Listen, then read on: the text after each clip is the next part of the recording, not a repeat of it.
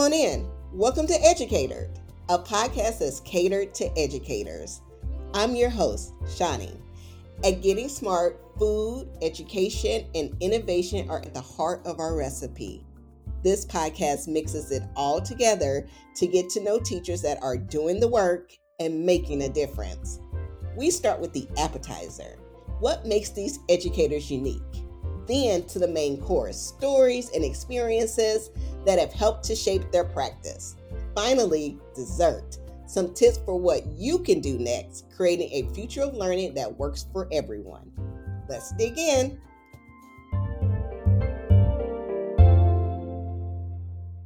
Thank you for joining us today. I'm thrilled to be joined by Shiraishi, a middle school language arts teacher at Kamehameha Schools, Maui. She's also a mother of 3 and a self-proclaimed laugher. Ulu, thanks so much for joining us for the first ever episode of EduCatered. How are you? I am so excited to be able to hang out with you, and in Hawaii we call it kuka kuka, which is just talk story back and forth. And to be able to do that with you around something I am passionate about and love and ready to jump in. So speaking of passion, we at Getting Smart, we adore food. It may or may not be our most used Slack channel. To start, we always ask the same question. If you were to contribute a recipe to a cookbook, what would it be and why?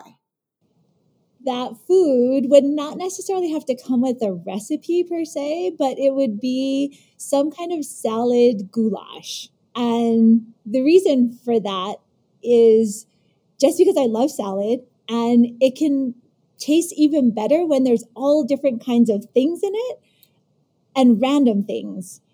And what I do like also about that is that when you invite people over to come and share it with you, because a meal is never as good as when you're sharing it with people, is that people could bring whatever they want to the salad. And it could be as simple as like rushing to the store and getting just cranberries, or it could be like making homemade croutons and bringing part of yourself to this meal and then enjoying it together and being able to hodgepodge and grab whatever you want. And everyone's contributing and consuming and engaging together in a goulash fashion. Oh, I love that. It's so many metaphors that are in there about just the table being the gathering place, or just as we think about education or just diversity and what we're all bringing to the table and how everything is better when everyone contributes and brings a piece of themselves. I just love all of that. And to add to that, as I was like pondering it, even as it was coming out of my mouth, I was thinking that you can bring something that you are able to bring. Just like I said, you could run to the store and grab something quick, or you can put more time and effort in it, because I feel like our lives can be so full and so crazy that sometimes I'm a cranberry in the bag bringer, and sometimes I'm a homemade crouton with rosemary olive oil bringer. And realizing that as we connect as people in whatever spaces we're in, that sometimes people are cranberries and sometimes people are the homemade croutons, and caring about people right where they're at and who they are right in that moment, and giving them space to bring what they can and love them right where they are. Oh, I love that. And it's something that just we need to hear in the world today. Just bring what you can and we'll accept it all. And speaking of accepting everything and everyone, what's your diversity? My diversity today, I've grown into this, is listening to people and listening trying to, because it's still, it's a growing skill and ability. Trying to listen below the words of people to the heart of people, and inquiring of people, helping people in the process of listening to feel seen and heard and known in the midst of really quick interactions or more lengthy interactions. That when I'm in an interaction or conversation, quicker or long, that people would leave, whether they can articulate it or not, people would leave just feeling seen. Yeah, everyone wants to be seen, heard. Everyone wants to feel like they belong. So How do you do that when you say that, you want to be a good listener, you want to listen below? Like, what are some of the things that you do to make sure you're actively living that?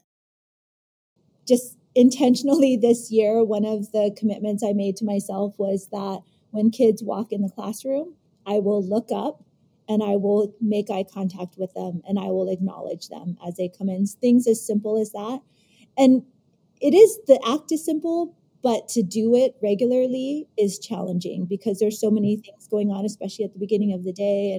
And I don't want busy to hinder connection. And right now, especially with kids coming back after almost a whole year of in and out of school here on Maui, I want them to know that this place cares about them and this place is safe for them. Yeah, no, I love that. I love when kids feel like they have a place and it's safe and they feel like they belong and, like you said, and are seen. I remember when I was in the classroom, it didn't matter if students were in my class or not or just in the hallways. I too made it a point to make sure that I at least say good morning or hello, because sometimes kids don't even get that from anyone. So I love that you do that. And since you transitioned to that, why education? Growing up, I didn't really love school. I love learning. And I loved reading, devoured books, and loved living in foreign places through literature, loved having friends through literature, and just experiencing different through literature. And I loved taking it in, pondering it, talking about it, and realized that this was a venue. Going to school helped to foster that, college, going to school, when I realized that that's something that I was really passionate about. And then being able to have conversations around it and then pass that on and be in environments and spaces where that was nurtured and encouraged was what drew me to education. And what is something that, as you've been in education, what is something that you wish every teacher knew or something that wasn't taught? I think it's communication. We didn't spend a lot of time in class specifically talking about the simple things that help people to be seen and known, just like making eye contact, responding, simple nonverbal head nodding gestures that help people to engage and say, like, I'm in this conversation with you, pausing, paraphrasing, asking thought provoking questions based on conversation. Those skills are not just infused sometimes, it helps when they're actually taught intentionally. And I think that those are important things in any relationship, as a spouse, as a parent, as a friend, professionally, personally, to be able to just nurture an environment that can more readily take in and enhance learning. And how do you teach kids to build those kind of relationships or have those kind of skills? I will break it down for them. We will actually rubrics where eye contact and voice volume, nonverbal skills, slouching, the way they're sitting, like all of that, smiling, nodding, all of those things. They will assess themselves. We will other people will assess them. In addition to just incorporating it every single day, we are talking to each other. And even just the skills of pausing, paraphrasing, like I'll pose a question and then the kids have to respond and their partner has to pause and paraphrase back what they heard. And then we'll move on to, okay, pause, paraphrase, and ask a thought provoking question. Pause, paraphrase, and ask a clarifying question. So very intentional. And it's awkward at the beginning, but as we move on and do it every day, it gets easier and easier. And then these kids are like having really deep, intellectual, thought provoking conversation. And that's truly the best. And it seems like you're doing a really great job leading. It sounds like you're modeling a lot of the behavior you want to see, but just in general, how do you lead?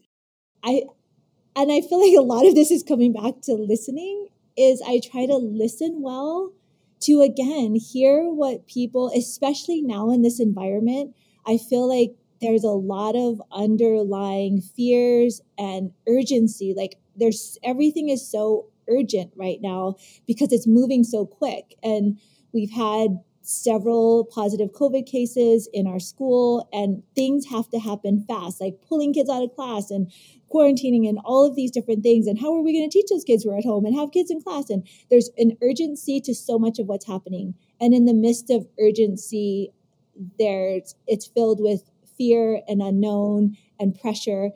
And those add to tones of voices and emails and responses that can be curt and rough, and people can get offended. So this whole environment that we're in, I feel like leading by listening and hearing people, pausing and being present in an engagement, and working together to make wise, informed decisions is how I like to lead. Yeah. And I mean, as you said, it's been an uncommon year, or an uncommon, I guess, couple of years, and we're still not out of it. And having to pivot, I know, just hasn't been easy for teachers or students.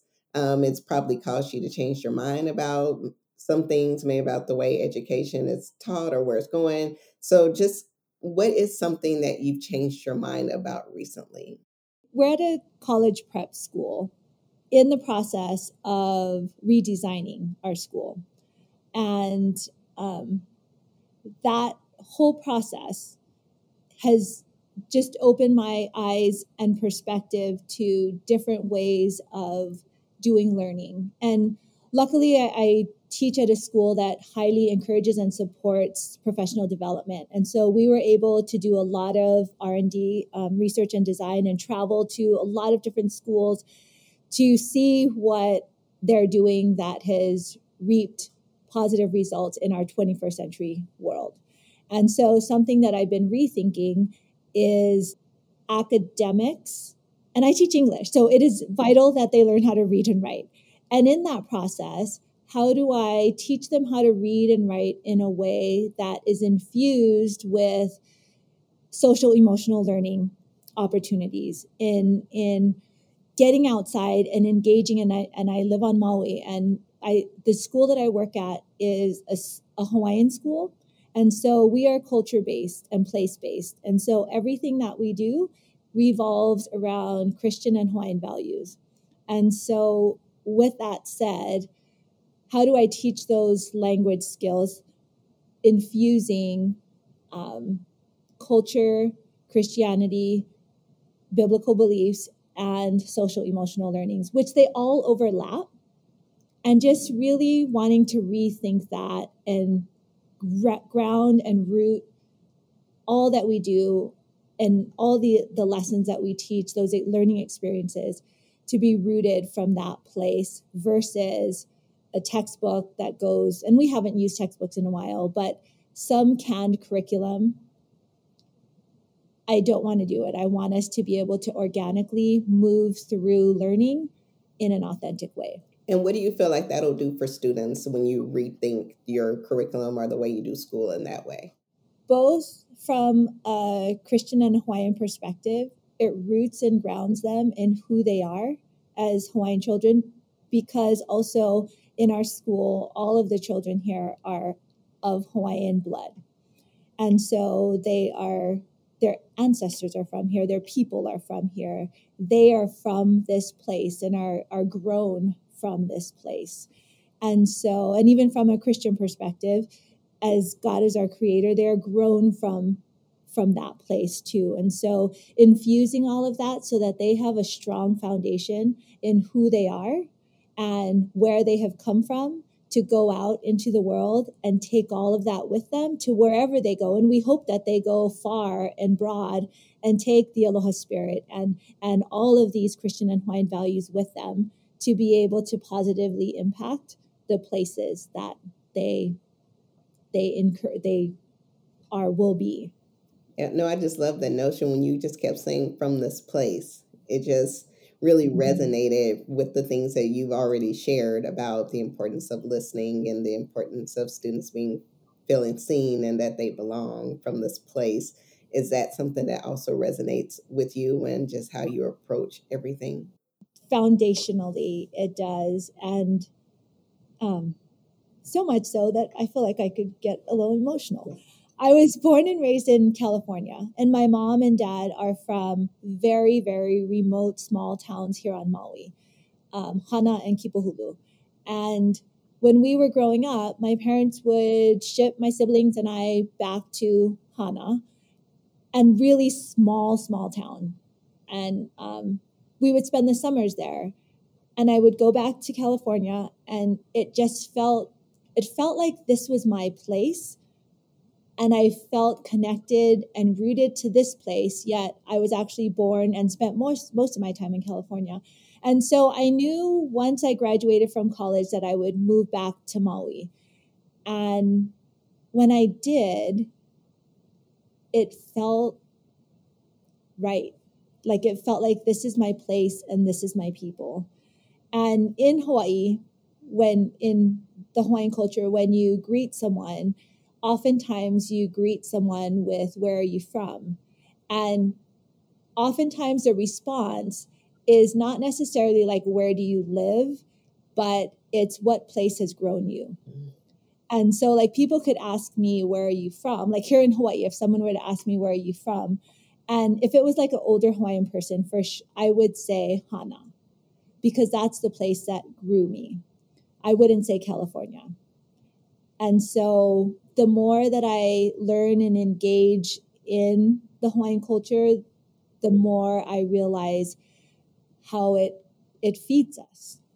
And I want the kids to move through each day and grow in this place that feeds them. I love that. Every student wants to be fed, and every student wants to feel like they belong in a place that grows them and continues to water them so that they continue to grow. So thank you for sharing that piece of wisdom with us. When you think about the voices in education, or the ones that made you listen to help grow your practice, who is one voice you would recommend educators check out? This question is challenging because there are so many powerful, influential, inspiring voices in the community that I live, serve, work in. And one that quickly comes to my mind in the school that I teach at, that also resonates into my personal life also, is a woman named Ekela Kanaiaupio Crozier. And she is generally on our campus at Kamehameha a cultural specialist. And she was one of the first professors at the University of Hawaii to teach Hawaiian language. And so she is part of a huge movement for Indigenous people globally, but also here in Hawaii more so, to revitalize the Hawaiian language and the Hawaiian culture. And she has just made such an impact on our Hawaiian people as she works tirelessly to revitalize and normalize the Hawaiian language and the Hawaiian culture. And she does it in a way that is so engaging and draws you in. Her storytelling skills are magical. And in Hawaiian, we call it mo'olelo, or stories. And so her mo'olelo skills just draw people into the stories of this place and of who the Hawaiian people are and were, and the strength from which we have been grown from because of the resilience and the strength of a group of people who currently are challenged by a lot of the things that are going on in this world. Stories are powerful, especially when they're so rooted in who the students are, what their community is and can be. It's just really a great way to learn. Ulu, it's just been a joy having you on today. Thank you for being on the Educator Podcast and sharing your story and wisdom. Thank you, Shani. Thanks for tuning in today. We hope you found this conversation inspiring, illuminating, and actionable. We love getting to talk with our wide range of guests about what makes us unique, alike, and connected. Know someone who would make a great guest on the podcast? Email mason@gettingsmart.com, and don't forget to subscribe wherever you get your podcasts. It really helps get more people around the table. Bon appetit!